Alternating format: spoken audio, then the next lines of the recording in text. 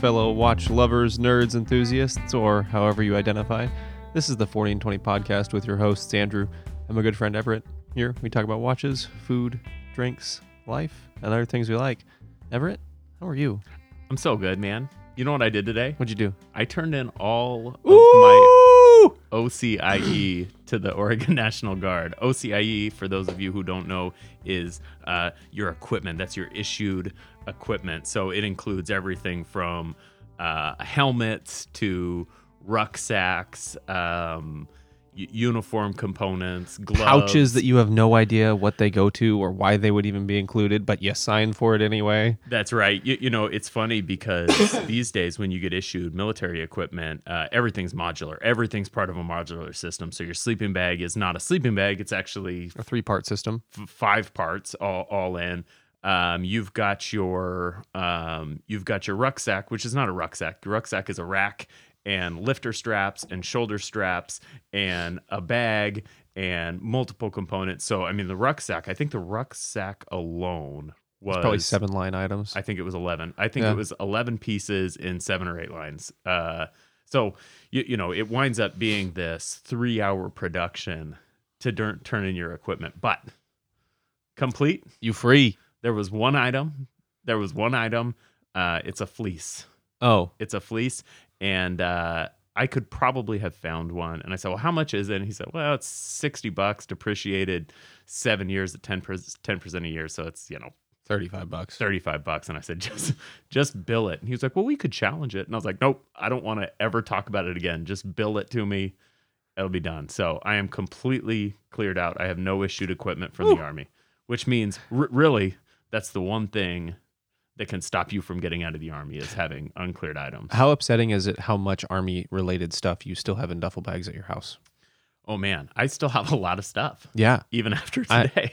When I cleared, I had probably still 3 duffel bags and one of those black like gorilla boxes. I was like, why do I have all this stuff? I don't want any of this. But I had it. I don't have anywhere near that much stuff. I had an absurd amount. I don't have that much stuff. But I do have quite a bit of stuff. I have so many uniforms. Most of them are DX. Most of them are uniforms I couldn't even wear if I was staying in. So I think I probably have one more drill, at least a partial drill, because there's a board. There was an administrative board that I was supposed to finish today or Saturday that didn't get finished. So I'll have to go back in November. Nah, yeah, that's not your problem. Yeah, I mean it is. I'm gonna have to do it. So that's a bummer. I'm gonna have to do it. So how are you, man? So good. I'm enjoying a long weekend. Go to real work this week.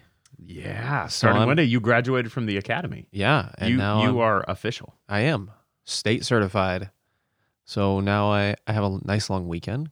I'm gonna start on Wednesday, and that's gonna be a good combo. Yeah, I think so. So. A little basic B.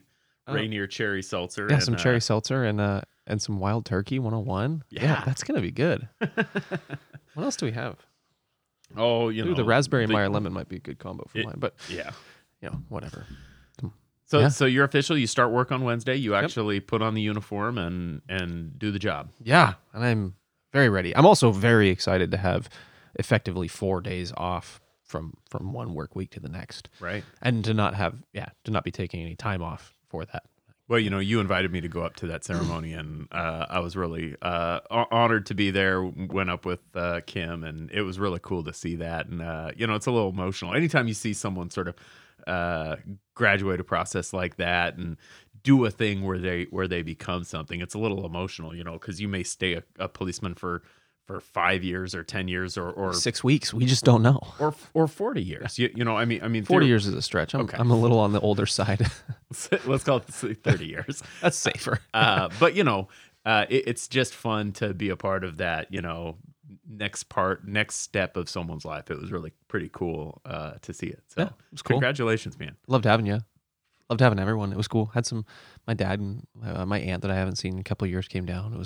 I've seen my dad, but my aunt, who I haven't seen in a couple of years, came down too. It was fun. It was cool. Yeah, and I didn't even say anything bad about police. No, because it was kind of scary. And there was 200, there was probably more like neighborhood of 300 cops. Everybody was a cop. Yeah, everyone. Yeah. Even like pulling into the parking lot, I was like, "Fuck!"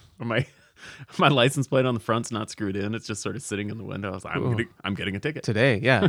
It's From any one of these guys. Like, yeah. Well, good. Well, hey, we've got a guest on the phone right now, and I think before we go any further, I'd just like to introduce him. This is a person that some of you will know. Most of you, I hope. And maybe not personally, but you'll have at least heard his name because he has been in the watch game for a number of years and is sort of a pioneer in terms of modding, doing really cool things. But we've got Dave Murphy on the phone. Dave, how are you? I'm doing well. How about you guys? Just doing fantastic, as you've heard. We're drinking whiskey and seltzer and it's hard to do bad when you're doing that. Oh, that's good. That's like an old fashioned. Sounds great. Yeah, it is. So, Dave, you're the owner of Murphy Manufacturing, which is the maker of fine bezels. Yes, sir. Primarily, I think you started off making bezels for the Seiko SKX. Is that right? Well, primarily, I started making bezels for the Vostok Amphibia watches. Okay, I had that backwards. That was my. That's okay. The funny thing about that is that. Well, let's back up. I run a screw machine shop. It's a family business. It was started by my grandfather in 1946, right after World War II. And generally what we do is turning. We don't really do much milling. So you do rotational as opposed to top-down, spinny drill press type milling. That's correct. And screw machine work is defined as work you can do on a screw machine. It's very rarely screws, but because there are better ways to make screws now. It's just one of those funny things. But what it is production turning. I tell people that what I'm supposed to be doing with my time is making custom pieces for my customers, and I make them 1,000 pieces at a time. And when they're done, I put them in a box and send them out UPS. It's American customers. And these days, that means that it is American customers that are making more high-tech stuff, scientific instruments, agricultural, optical, that sort of stuff. There's not so much. Nobody's making toasters in the United States anymore. Let's put it that way. Right. Mm-hmm. Right. My customer has a machine that they want to make, and because of its complexity or whatever, let's say they only need to make 1,000 of these machines in a year. Well, they go out and buy 1,000 boxes to put a machine in and 4,000 legs. So the thing is sitting on the bench top, and they buy some electronics and some optics and some fasteners and some plastic parts. And that's basically what they do is they kit all this stuff out, and they have an assembly line somewhere, and they put this stuff together. It's expensive stuff. And often it's fairly, there's not a huge market. They're not making large quantities of these things because, there's a certain market that exists. And is that market, Dave, is that the folks seeking the elusive made in the USA designation by and large? Oh, no. These are existing companies that have been making this stuff for years. And, in the case of analytical laboratory equipment, if they're only making 1,000 of these benchtop laboratory type machines in a year, well, there might be a shop in Asia that's interested in doing that, but maybe not. Okay. So, I mean, they find that they can do that here in the U.S. So anyways, it's the order quantity. You're able to make things on a smaller batch scale than an Asian company is the deal. Yes. And I will say also that in the screw machine business, when I told you that I'm making, let's say, between 500 and 20,000 pieces of something, there are other kinds of screw machines that make that 100,000 pieces is a small order. Yeah. Okay. So that's not our thing. So, anyways. Well, I mean, can you give us an idea of what types of things? I mean, I suspect based on the way you're dancing around it a little bit that it's a whole bunch of different stuff, and that it's probably not terribly. It's probably types of pieces that one doesn't think about. That's my suspicion. But why don't you tell us what is it? What do you actually make? Well, you know, if like I said, if you're making a machine and it's an assembly of different stuff, so, you know, sometimes the engineer has to have a special fastener. Sometimes the engineer has to make some kind of widget that you can press two bearings in so that you can turn a shaft. Sometimes you need the shaft. Sometimes you need a knob. And, you know, if you're an engineer designing this stuff, of course, you're going to try to look into some catalog to find this stuff. But if you just can't, then you have to have it made. And usually the easiest way to do it is to have it made in the United States. It's just easier if you're an engineer working on this kind of stuff to just pick up the phone or, you know, send a PDF of a print. So, well, without giving away any trade secrets, what was the last thing you made? Give us an example of something you made last week. Okay, let me tell you what I'm gonna make tomorrow. Okay, I have an agricultural customer that I'm going to make the outer cylinder for a slide pump, and basically the idea is that if you have a small tank, let's say on your back, full of some liquid,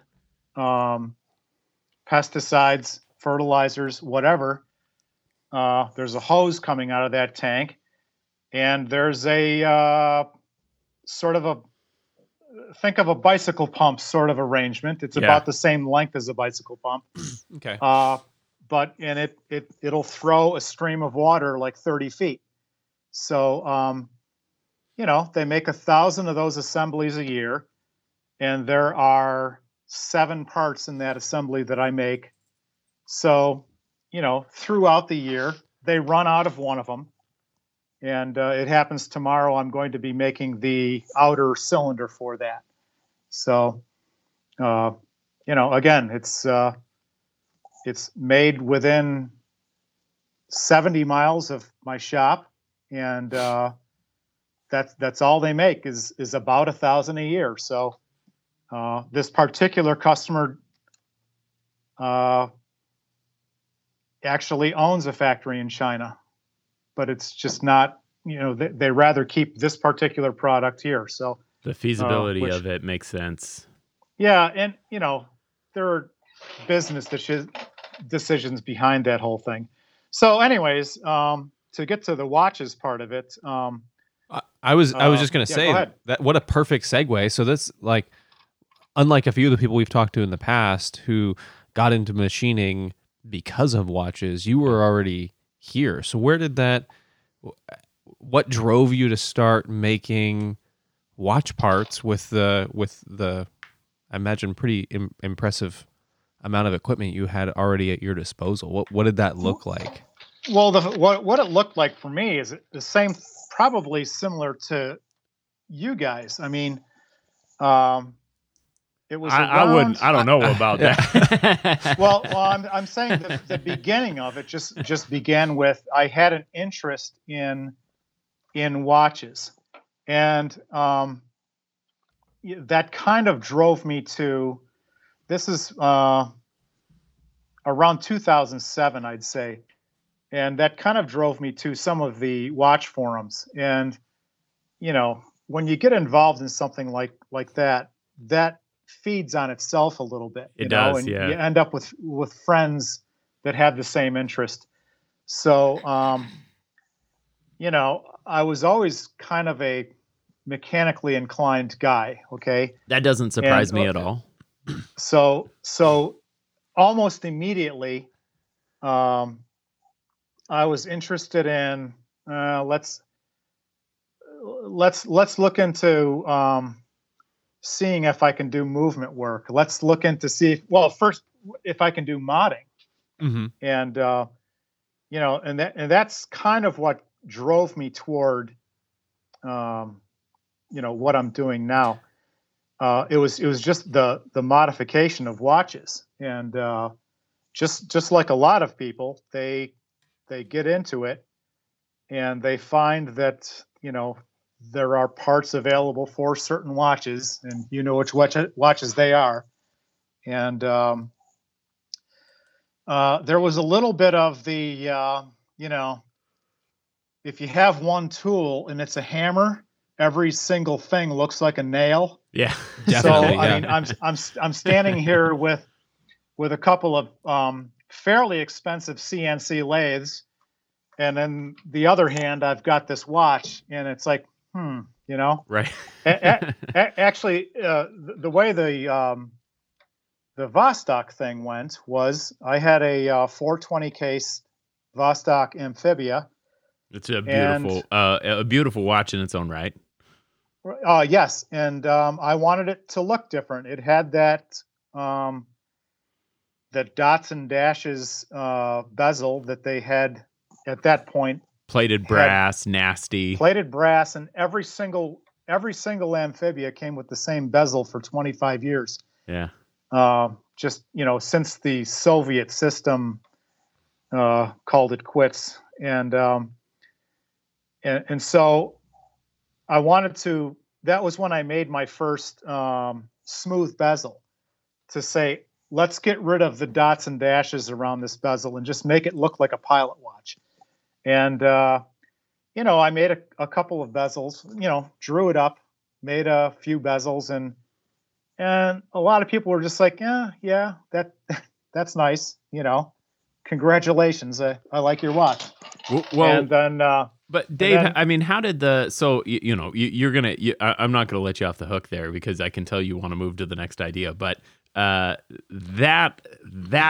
moment is important, and I want to know more about it. Right? I want to know about what did you do? I mean, so you've got this Vostok, a 420, Yep. Those things. Before we get to that, how did you come into Vostok? So, I mean, at this point, how long had you been interested in watches? Kind of what got you there, and how did a Vostok land in your hands that you realized the dots and dashes were total shit and you wanted something better? Well, the thing is, at the time, okay, I was just starting out with the watches, and like a lot of guys that get into the hobby, they join into the watch forum, and I remember one of my first goals was in the morning, like, what are you wearing thread? It would be really cool if I had a different watch for every day of the week. Okay. Yeah. So when you're first starting out and you're really trying to say, geez, I really want to stick to these more affordable watches. Yeah. Mm-hmm. The Amphibia was actually the second watch that I bought, okay, as a collected piece. I'm going to let you guess what my first watch was. It was an SKX. Nope. Oh. Well, let's see. I mean, for me, I've heard it mentioned on your show before. That's why You know, for SN the SNK 809. 809. Yes. Yeah. That would be my other choice. Yep. So yeah, 7S26. You know, so yeah, those two watches were my first, what I would call collected pieces. You know, everyone has 4 or 5 watches in the drawer. Yeah. So you know, I had those watches already, and some of them were pretty interesting watches in their own right. But you maybe didn't realize that at the time. Mm-hmm. Yeah, that's true. I had some pretty cool watches at the time, and that I still have. But anyhow, the Amphibia at the time was very popular as here's something that you can get into for, at the time it was like about $60, right? You know, right? And so it was a natural. You know, I bought a black Scuba Dude like everybody else. Okay, is it the one with the orange Scuba Dude? No. Okay, the white diver. Yeah, just one little white diver on the dial and you know, 12, 6, and 9 Arabics on it and a date. But yeah, I ended up modifying that watch and putting the smooth bezel on it. And actually, I had also I cut the dial feed off of like a military style dial that I had got at Auto Fry or someplace, and you know, I was kind of delving into the modding a little bit slowly.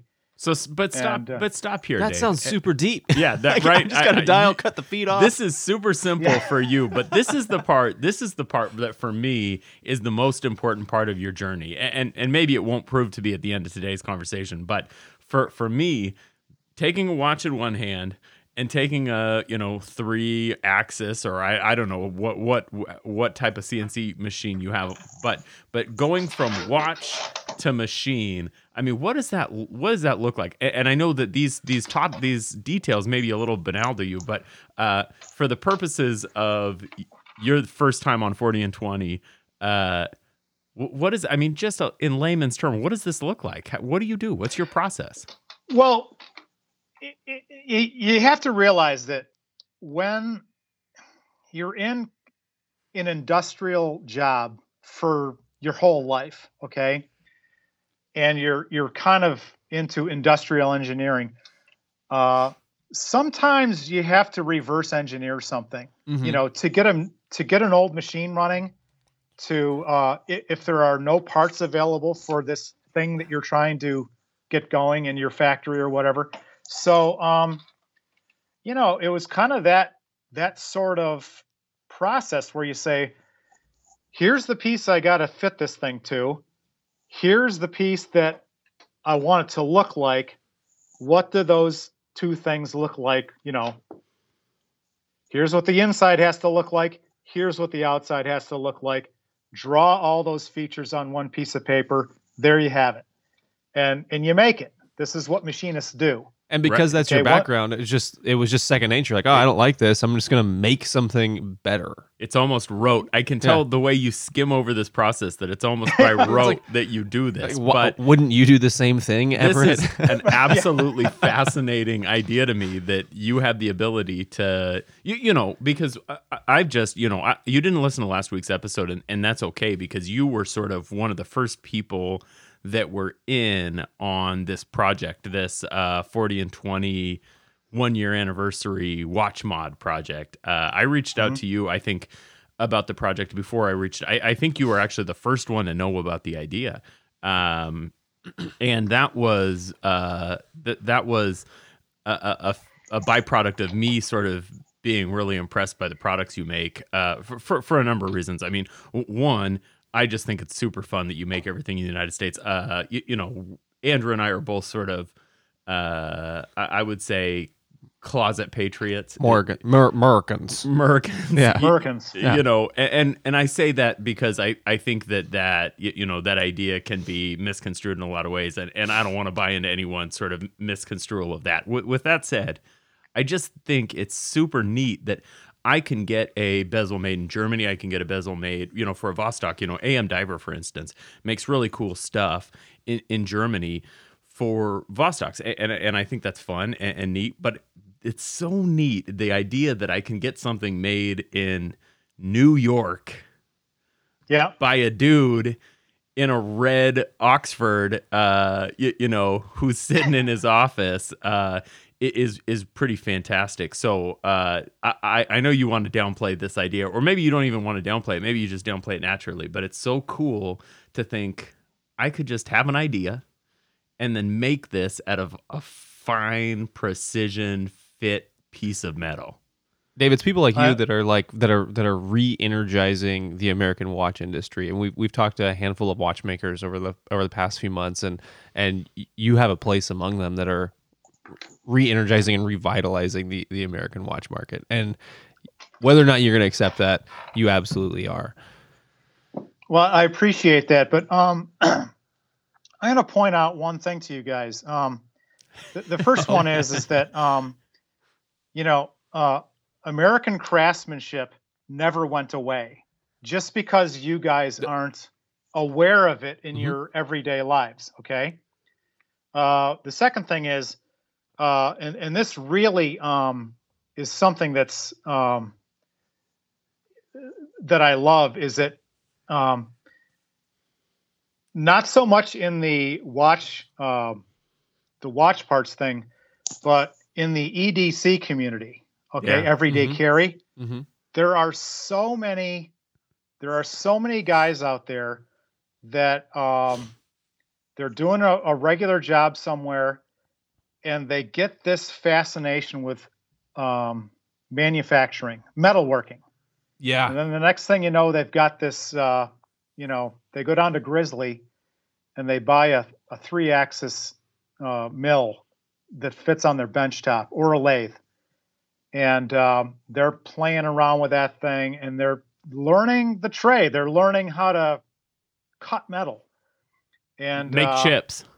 They learn how to make chips. And then a few of them, they go through their, they introduce a product, or maybe do a Kickstarter or something like that. And next thing you know, instead of the Grizzly lathe, they've got a lathe like mine. Yeah. Or instead of the 3-axis benchtop mill, they've got a robo drill, or a, something like that. Some big something 5-axis fancy. Something that costs $100,000. Yeah, right. Or more. Dave, this idea, and I'm going to let you finish this thought, but this idea is something we've actually talked about a lot, and we really love it. We interviewed the guys from Vero Watches in Portland a couple months ago, and they had a very similar process where I'm going to buy. Well, they started with a bit more money than most people, but Darren Tiffany. And I don't know if you know Darren Tiffany and all DM Tiffany timepieces, but same deal. He literally bought like the cheapest lathe or CNC machine mill, hand mill. He's doing everything with turns and wheels. And Grimsmo Knives is another one we've talked about on this show before. These guys, I love this idea that you're talking about right now. So I didn't mean to interrupt you. But I'm gonna tell you something though. Please. That guy Tiffany. Any guy that can make his own lathe from scratch, and I'm, fantastic. It's fantastic. It really is fantastic. And because A, you can't afford, the one that was built 70 years ago, and B, because you can do just as well. That's really impressive. Okay. And to me anyways. No, and us too, obviously. Not just a lathe, but a Rose engine. Right. You're probably one of the few people who heard that episode and truly appreciated what he was talking about. It's like you're taking something that's fairly simple. You have a rotating piece of stock, and then you have 2 axes to play with. Okay, that's a lathe. Now he's gone and taken. It's 10 steps of complexity beyond that, Just totally And- fantastic. And Dave, I'm Yes. going to say for our audience right now, we've got you on video because we decided kind of before we started recording that it might be convenient for us to be able to have sort of hand and arm signals for a couple reasons. But I do believe with one sort of one-off exception, you're the first person who's seen the process, and I'll say you can only see me, you can't see Andrew because we kind of sit a little Right. bit far apart. But I think you're the first person to witness the recording, so you can see that there's a lot of nonverbal communication between Yes. Andrew and I as we record. We talk about things as we go and we point things out to each other, but you have a unique opportunity to see this, and nobody else will ever see this because we're not recording the video. But yeah, we get excited about things. We get excited about things and communicate about those things non-verbally as we record. And when we talk to Darren Tiffany,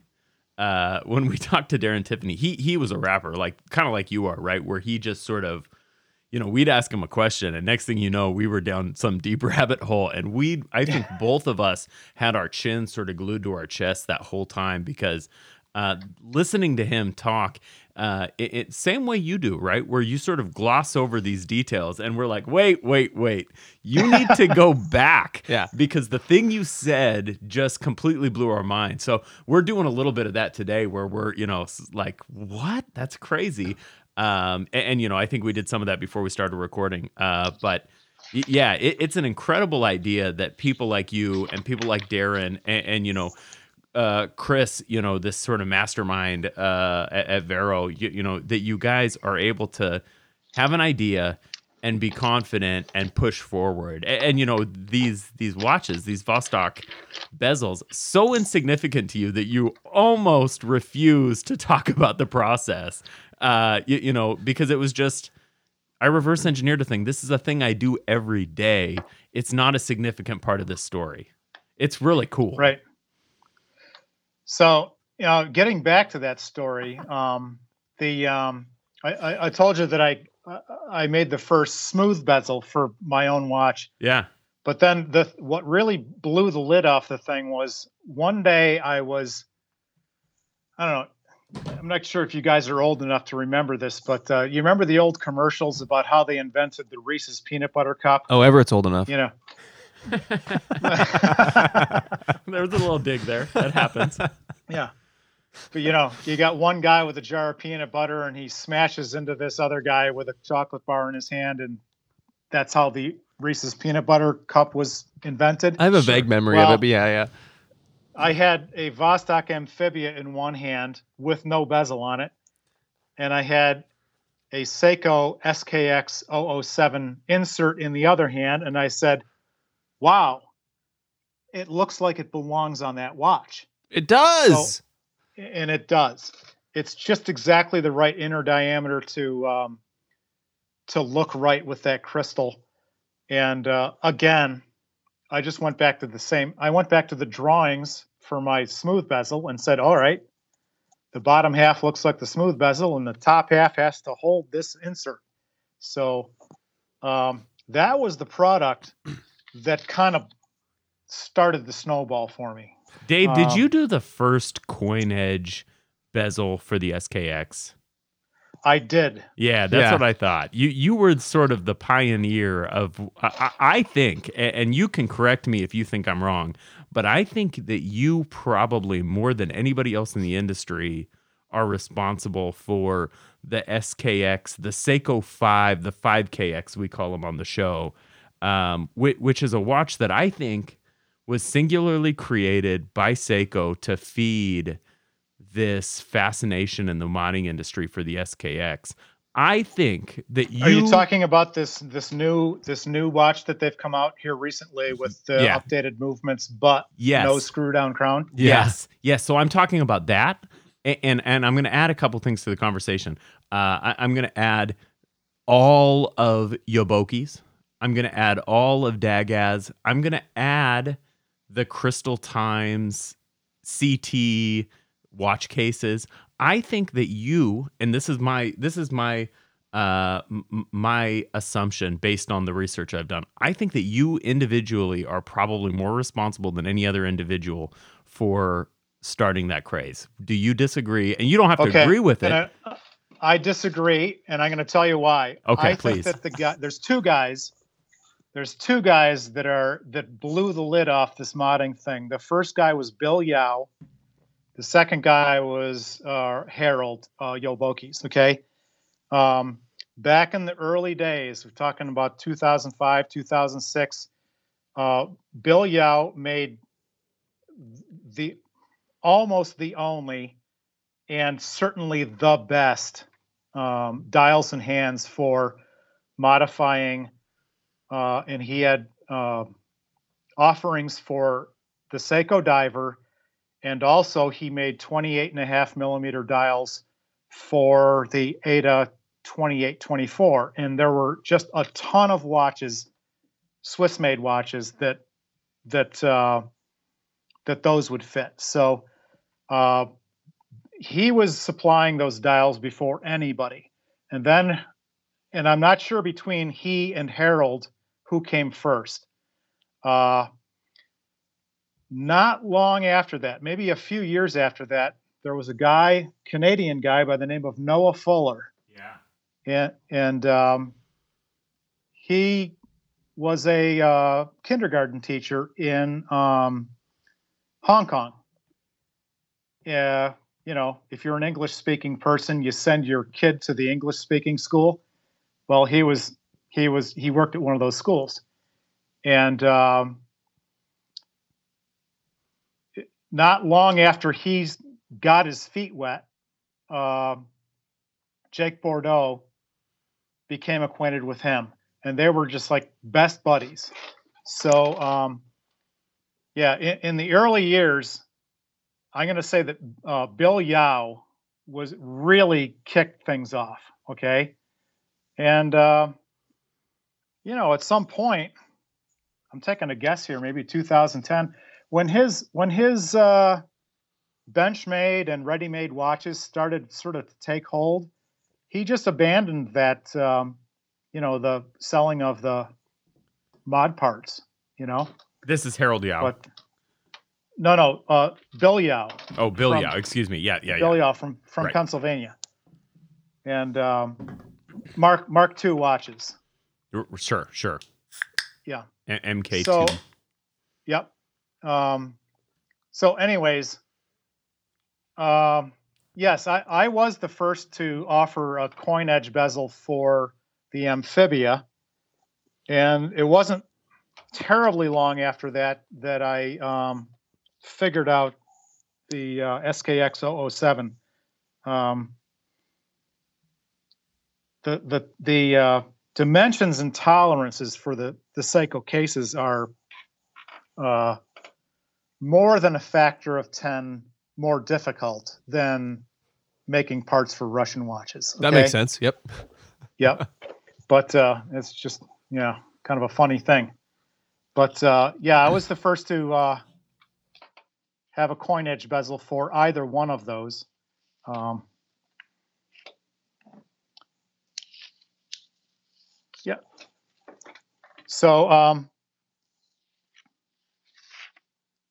So we've got your Vostok bezels, right? So we've got your polished bezel. We've got your bezel that has that ability to take the insert for the SKX. Yes. What's your decision to move on from there? What's driving your decision making for the next part to provide? Actually, no, we'll even circle back to there. What drives you to start making this a production part, to make this available to other people and not just for you? That is, well, okay, you've already hit on it. The thing that drives me, it's a little selfish. I always make the first part because I want one. Right, and you should, because America. Yeah. So, in the case of, pretty much every single project that I've taken on, including more recently the movement holder, it's because I was dissatisfied with something that was available, and I wanted one.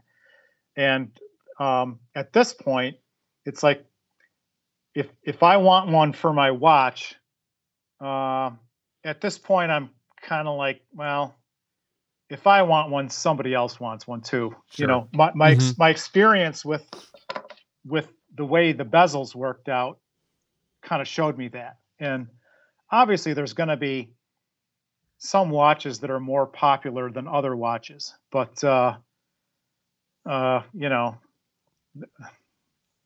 there are watches out there that I could make bezels for, and the reason that I don't is because I don't own that watch, either because I just don't like it, or you know, that seems to be the first step, is me owning one. Can I make a guess? I'm thinking in my mind Orient Mako. You know what? I tried that, and I tried it to the point of buying 3 of them, and the first one I just had a really hard time getting the bezel off.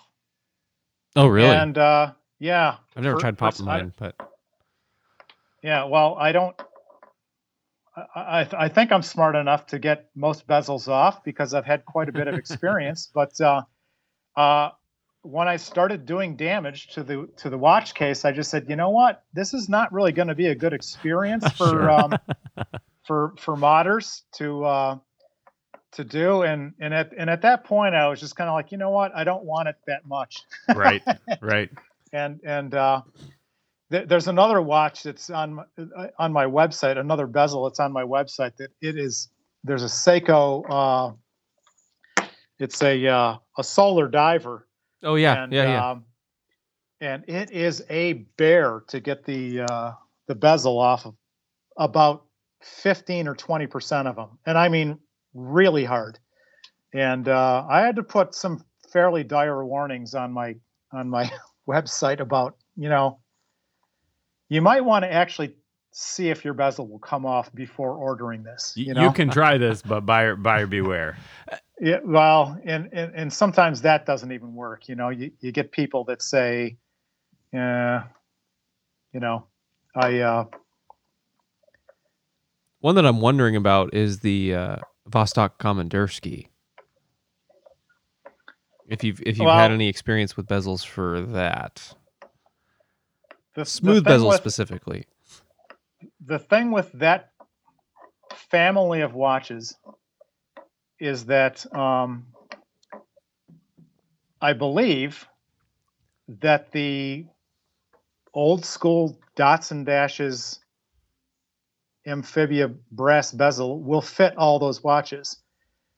And if it does, then there's a good chance that I already have something that fits the Komandirsky. And we're talking about the classic Komandirsky line. Yeah. Not the new gen. Was it K34? The problem that you come up with though is stem lengths, and you know, because of the way the Vostok crown screws on, and it has to seat. You know, there is an end seal inside the crown. Yeah. That has to make contact in order for the watch to be waterproof. And if the bezel is in the way of that thing going all the way, you're going to flood your watch the first time you wash your hands. Yeah. So the fact is that I haven't gone out and bought every single Komandirsky case to find out which fits and which do not fit. So it's and the other thing is that not a lot of people really want to do it. I think first of all, because, you know, why are you putting a beautifully made stainless steel bezel on a chrome-plated brass case? Right. You know? Right. And the second thing is that it's this balance of costs. I mean, I know we all want what we want, and we're going to build what we want, but it's kind of one of those things where you say, well, I bought this thing for, $55, and now I'm going to buy a stainless steel bezel for a large portion of that, I mean, Ev has an And, SNK that's a couple hundred money. Yeah, I've got an SNK. My 809, my original 809, which I think your 809 was your first watch. My 809 Yes. was my second watch. I've got an 809 that I put in, probably 10 hours of finishing and another, maybe $50 in parts to Really? right. So I've got this. I won't say my hourly rate on the air, but what winds up being a fairly expensive watch if you really are critical about the math. But yeah, you're right. So sometimes we just do a thing because we want to do the thing, notwithstanding the hard costs. There's that is a kind of a funny thing. Some companies in America are peddling experiences rather than products. Sure. And that's an example of that, Yeah. Yeah, it's like, yeah, you bought this thing that you can wear, but guess what? You just paid yourself $2 an hour, So we've talked about a little bit about getting to market. What's next? What have you got on the horizon? What do you want that isn't readily available out in the market that you're going to have to take to your mill and make for yourself?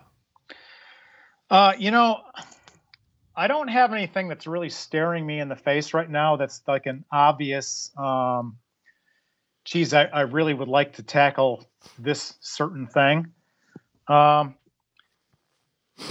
There is something that I collaborated with a good friend of mine. You might know who he is. His name is Johnny Torres. He makes custom straps in the San Francisco area. Mm-hmm. And almost 10 years ago, we collaborated on a project in which I was doing a little movement work at the time, and he was buying Hamilton size 10 pocket watch movements, specifically the 917 and 921. So it's a movement that's about the same as the Ada 6497. It's within a few thousandths of an inch in size. So you can make a reasonable wristwatch out of that. And I would love to sort of revisit that and come up with a case that I can make in-house. It would probably, I'm thinking that it might resemble either a trench watch or, there might be some, how pocket watch cases tend to have turned features rather than milled features. They usually look like round objects. They're round, yeah. And wire lugs and exactly. I might try something like that. I'm not sure that it would be in a production thing. I mean, obviously the first part of that is seeing if I can come up with something that I like. Have you turned any cases before? I have not. Okay. As far as the process, it's not much different than turning bezels. Mm-hmm. It's the challenge, I think, is to come up with something that isn't huge on the wrist, something that fits well. Right. Because you're talking about something that's going to be kind of a minimum of about 42 millimeters. That's exactly diameter. The number I had in my head. Yeah. Yeah, that's pretty much the minimum that you can get into for that size movement. And to have something like that fits nicely, is difficult. That's something that would be fun to try. And then the thing that I think that's cool about that, when I was collaborating with Johnny on this project, we were basically taking big pilot cases that you can get on eBay or someplace like that, 42, 43 millimeters, and then finding a dial that would work. And then, of course, you have the problem of, well, on a pocket watch movement, the crown is at 12. Right. Okay. So the stem is at 12 and the seconds hand is at 6. So now you're having to turn that 90 degrees to get it into a pilot's case. So now the stem is at 3 and the at 9 o'clock is the seconds subdial. And, that comes with a set of problems. One of them being you have to use a different dial in order to get 12 to be at the top, like most people want their watches. And what I thought would be really cool would be to try to come up with something that was very like what you think of as a trench watch, okay?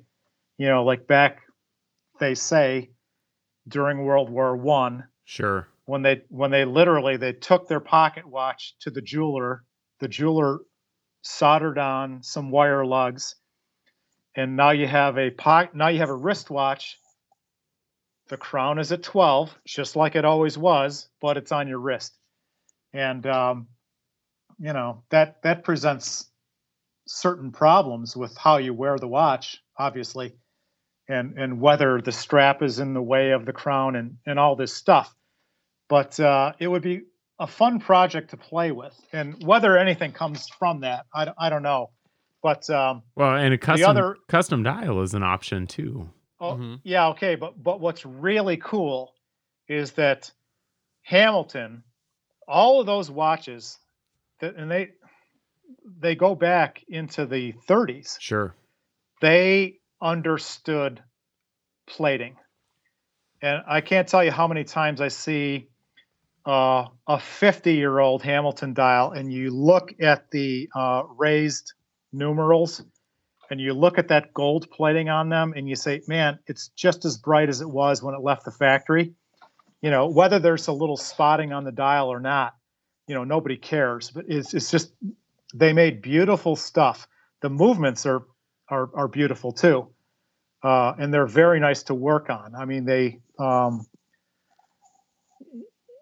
every single thing when you're working on those movements, it really just feels like craftsmen put it together to be able to take it apart and put it back together again. Right. Everything just fits perfectly. So I don't know. That's something that I would be kind of cool. Yeah. That will be a super cool project. I hope to see some of that in the future. So Yeah. I have just one last question. Okay. And I'm wondering. Well, I'm going to cut you off. I have about 400 questions. Well, I mean, so do I, but I'm like, we got to kind of keep it to our timeline here. We'll have to have you back because there's a lot of unanswered questions remaining. But the one that we have to get into this show, what's your personal watch collection look like? Well, I've got to tell you, I have, how should I say this? Everything that I make a bezel for, I obviously have to have a couple copies, some quantity of those on hand to make sure that my stuff fits the watches that they're meant for. So I have every Amphibia. Some of them I have two, I have a bunch of SKX 007s and various Seikos, and all of those are definitely the play watches. When you just sort of say, Jake just came out with a really cool dial and I love it.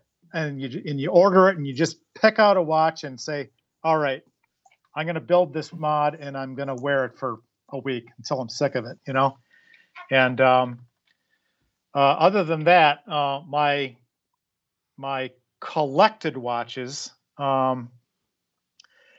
if I'm to say Now, some people have a theme.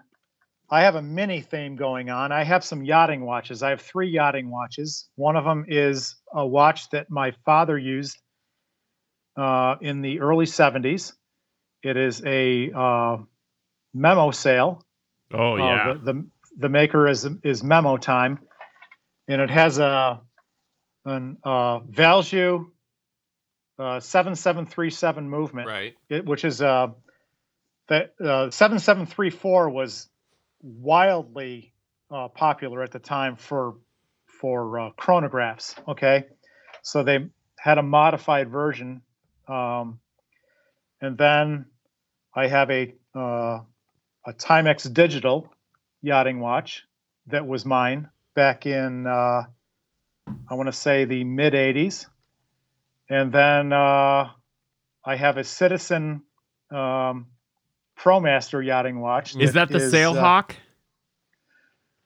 They don't call it a Sailhawk. I think this is previous to the Sailhawk, Okay. but it's definitely one of these that has several stepper motors inside it that make the hands go wherever they're supposed to go. It's completely analog. So that's sort of my mini collection is the yachting watches, and I did used to sail competitively. I have so many just weird watches that are hanging around. Well, what are you wearing? What are you wearing right now, Dave? Because I've seen this gosh. Erica's original. Yeah, I assume that's an Erica's original. It may be an MN strap. Oh yeah, This is a watch. This is a watch with a story right here. Okay. Please. This is it's a good story. There's a guy, customer of mine, that kind of got the bug. His name is Dave Sutton, and this is an SKX 007. Okay. And you know what? They can't see it. They can't. Yeah, I know. I'm just doing this for your And benefit, I love it. I appreciate it. I love that. So here's the thing with this watch is Dave is one of these guys that he's a real diver. Back in the day, he did saturation diving, working on the seafloor and the whole thing. He's kind of a colorful character. And he's one of these guys that he knows a lot of stuff. He knows his stuff. And if you're wrong, he'll tell you. Okay. And for that reason, there's a little bit of hate here and there for him. But anyways, Dave got this sort of bug that he wanted to be modding some watches, and he has some aerospace contacts. The same guy, Dave. He owns a company that owns a couple of Russian fighter jets. Okay. Which is just Andrew another Who doesn't? Which is just sort of another wild story, but he told me the whole story. But anyways, he decided he wanted to make a bunch of watches, and he wanted to use my bezels, and he bought this very large batch of bezels, and this dial that I just showed you, he had Jake Bordeaux reshop these dials back to the dial maker to put his logo on. Okay. And that's Jake Bordeaux of Dagaz watches. Of Dagaz, yes. Yeah. And he spec'd this whole thing out. That's the Dagaz Superdome kit. That's my bezel. Some sword hands. It's the big Arabics pilot style dial. Yeah. Mm-hmm. And this Erica's original strap. So, there's the case back has been sterilized as well. So through his contacts in the aerospace industry, one of these watches ended up on the wrist of an astronaut. Okay. And this his watch wasn't quite ready when he took off to the International Space Station. So they arranged to, you know that they send resupply missions up to the Right. ISS. Okay. They arranged to send his watch up to him in the middle part of his mission. Okay. So the guy's halfway through, actually a little more than halfway through his mission. And gets this watch. It's all wrapped up in a hermetically sealed bag, and it's been decontaminated with ionizing radiation and the whole thing. That's some FedEx right there. yeah, really. So and when he did this, the space agencies are absolutely nuts about any. They don't want to make it look like anybody is endorsing any product. Sure. So they made the maker of the watch, Dave Sutton, sign all these agreements saying, this is not Scott Tingle's watch. Okay, that's the astronaut that we went to.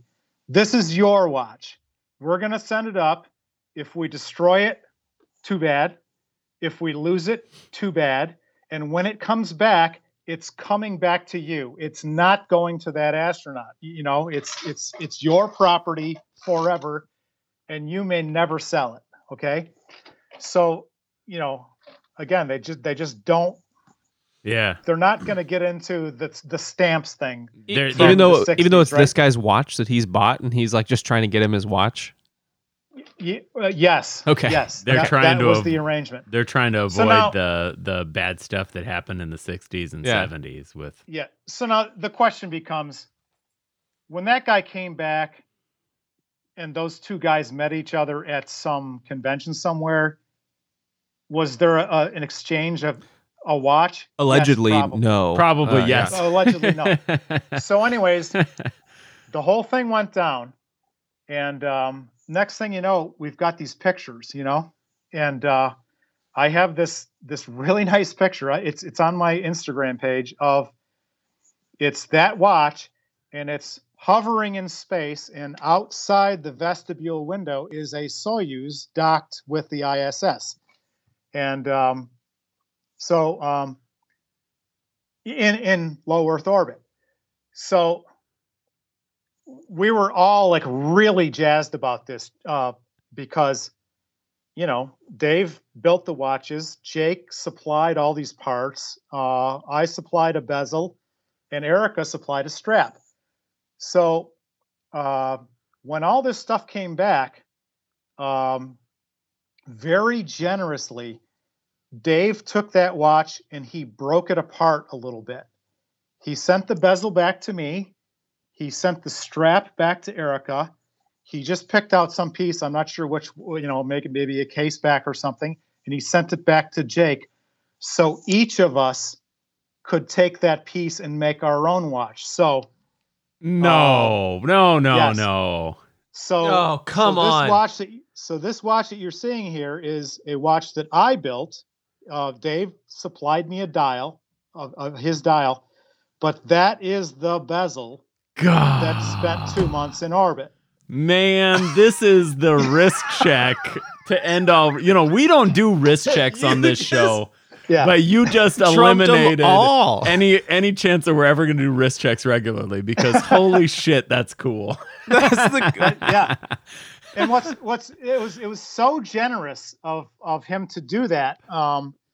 And what was kind of funny was, it wasn't long after that I got an order from Richie Harris, who works with Jake, and I was like, all right, I know what this is for, and I ended up, so Dave built Erica a watch. So all of us have a watch that some little piece of it has been in space, been in orbit, has been in space for 2 months. Oh man, Dave, this is a fantastic story. This is the other kind of cool thing about this story is that the resupply mission was a SpaceX. Cooler whatever still. Using, okay.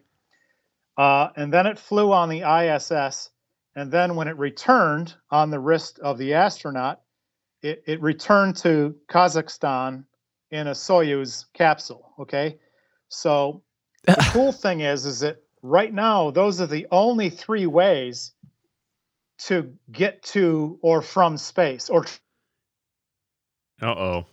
And so these pieces of this watch have been on all three platforms. You've got NASA, Elon Musk, and Soyuz. How freaking cool! That's wonderful. That's a fun story. So, well, Dave, we would love, honestly, I think we would probably love to wrap with you all afternoon.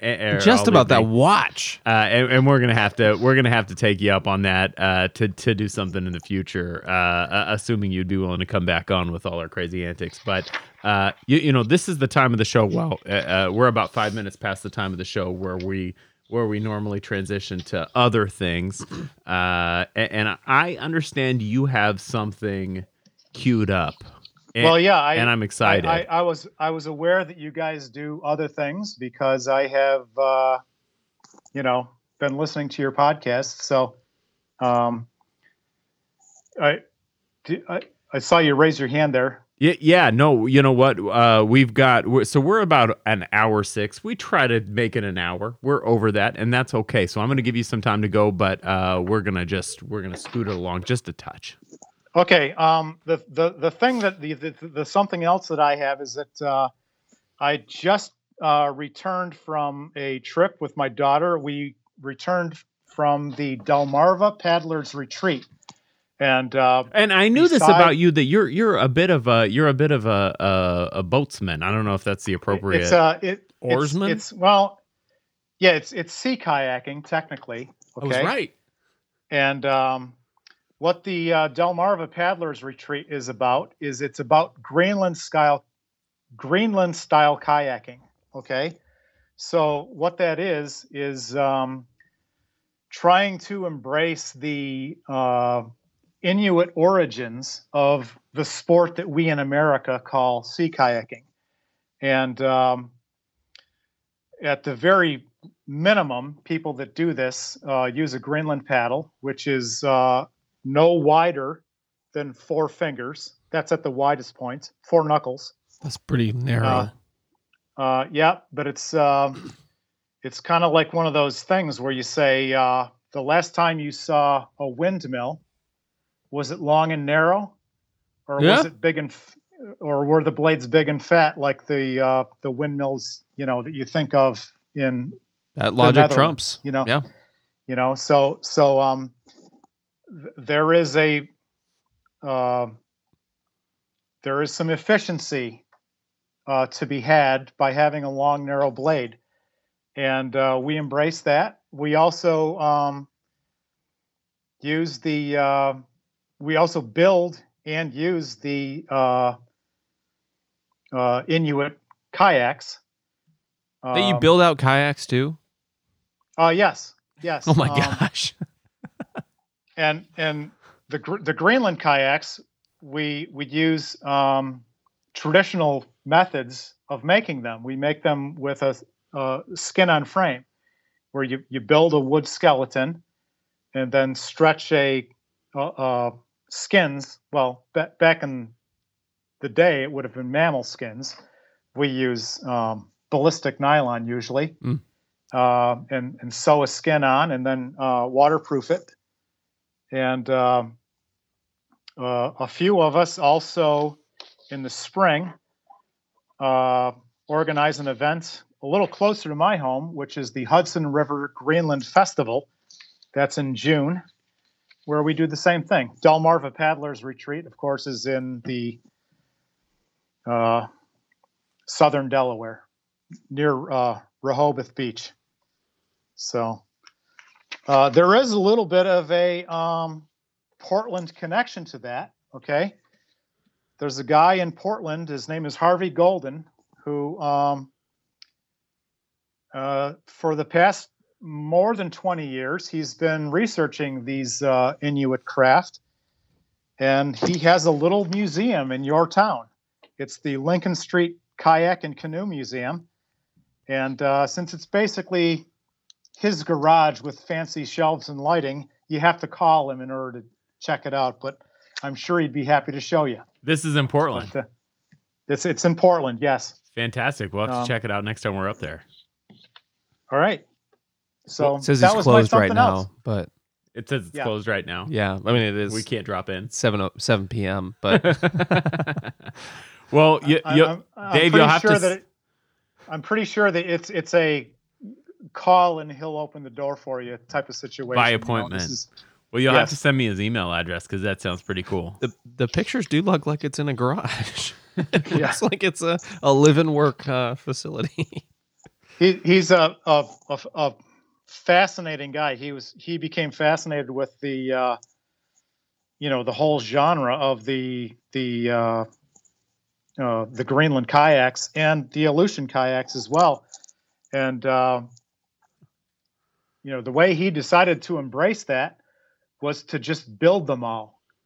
So Sounds familiar. back back before he actually went on a tour a long time ago through every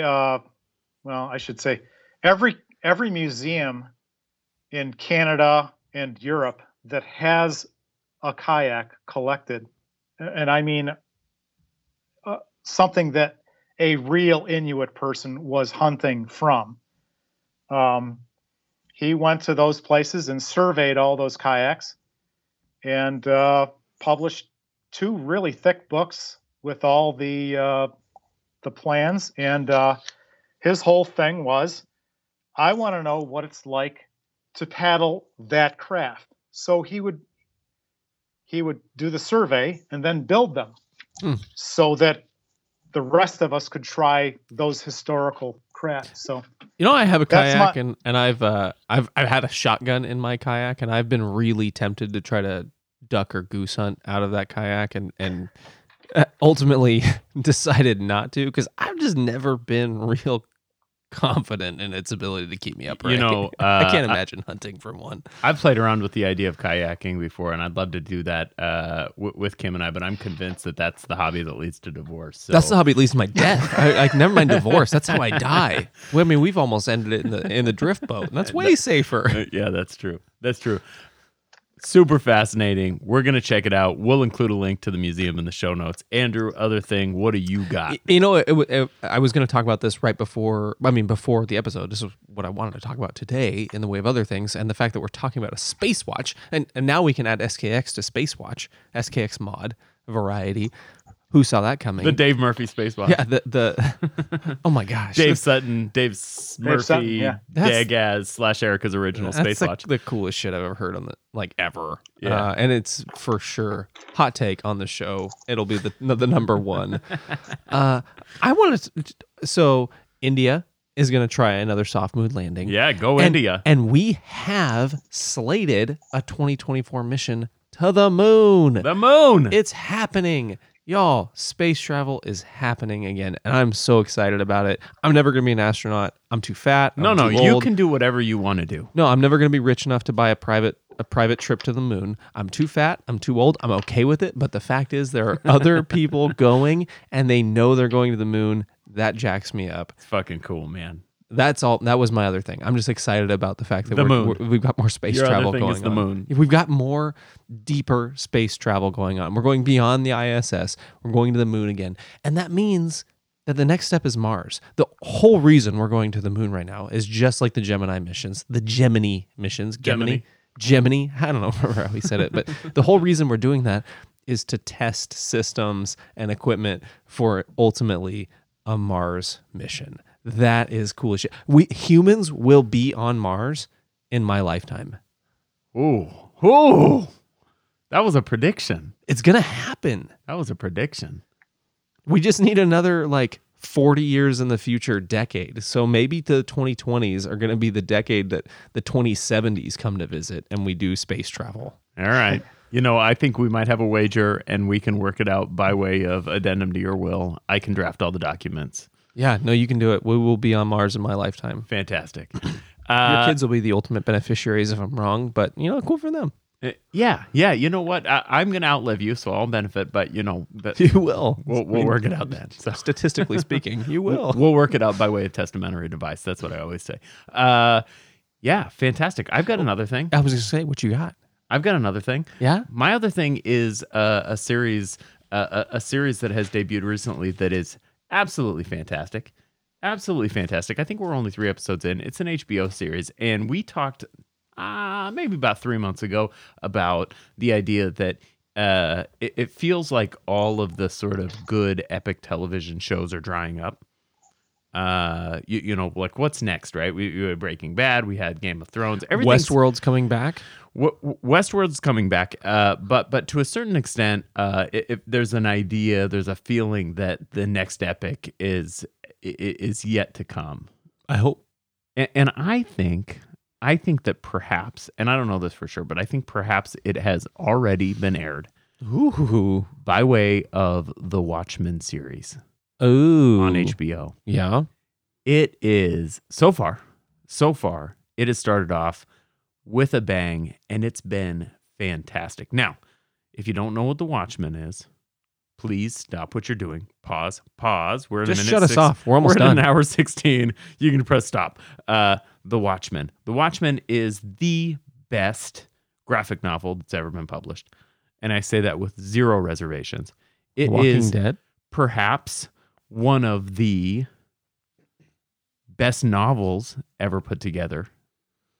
I'd say top 50 novels of all time. The Watchmen is a fantastic piece of art. And if you don't know what it is, stop what you're doing and figure out what it is. If it interests you at all, read it because it's phenomenal. It is a comic book, which feels a little juvenile. This is not juvenile. It's a graphic novel. There's a difference between that and a comic book. It's fantastic. It is absolutely fantastic. So HBO has spun off of the Watchmen, of the source material. They've spun off, as in the material that they're creating now is original material. It's original content. It's not from the original series, but rather it's a spin-off of those ideas and that story. And it has started off in an absolutely fantastic fashion, and I think it's wonderful. Also, so 2 other things. I'm going to say 2 other things. That's cheating. The original Watchmen, you can get it for like $14 in a paperback on Amazon. Totally recommend it. Also, check out the new series on HBO. Is this what that movie, The Watchmen, was based on? So the movie The Watchmen was based on the comic book, and people, this is a comic book adaptation which is bound to get panned in the reviews, right? As good as it was, it diverged in ways that were meaningful to people, and so people, it didn't get as warm a reception as it might have if it was original content. But it's good in its own right. But the book is out of this world good. The novel, the graphic novel, is out of this world. And the new spinoff series, I think, has all the right pieces in place to be our next sort of big series, the water cooler series, as it were. So it's a bold statement. I'm going to get on HBO tonight because it's only 7:00. This is unusual for us to be wrapping short of 10. Well, and poor Dave, it's like it is 10. 10 o'clock. It's about 10:20. Yeah. So, Dave, that's it for other things. Before we go, is there anything? So, one thing we'd love for you to do, just plug your website, plug your Instagram, how people can reach you. But anything else that you'd like to plug before we go? That's great. My website is murphymanufacturing.com. Murphy Manufacturing is completely spelled out. And my Instagram is Murphy_MFG. And, from my website, you can see a link to email me about anything that you want to talk about. So be careful. Some of our listeners are really, really annoying. Not more so than us, though, so you're safe. Don't worry. I've seen it all. All right. Good. Anything else you want to plug before we go, Dave? I'm good. I appreciate you having me on. It was a lot of fun. We loved it. We'll have to have you back. There's a lot of unanswered questions. I'd love to come back sometime. So excellent. Thank you so much, Andrew. Anything else you need to do before we go? Nope. Just pee. Just Like right now? Well, in a minute. Are you doing the dance? I'll let the music go. All right. Well, thank you guys for joining us for another episode of 40 and 20. Check us out on Instagram at 40 and 20. If you want to support the show, patreon.com/40 and 20. That's where people give their $1, $2, $3 per month to the show just to support hosting fees and production fees and all the things that go into making a podcast. And we really appreciate it. And we're so happy to add that contribution. Don't forget to tune back in next Thursday for another hour of watches, food, drinks, life, and other things we like. Bye-bye.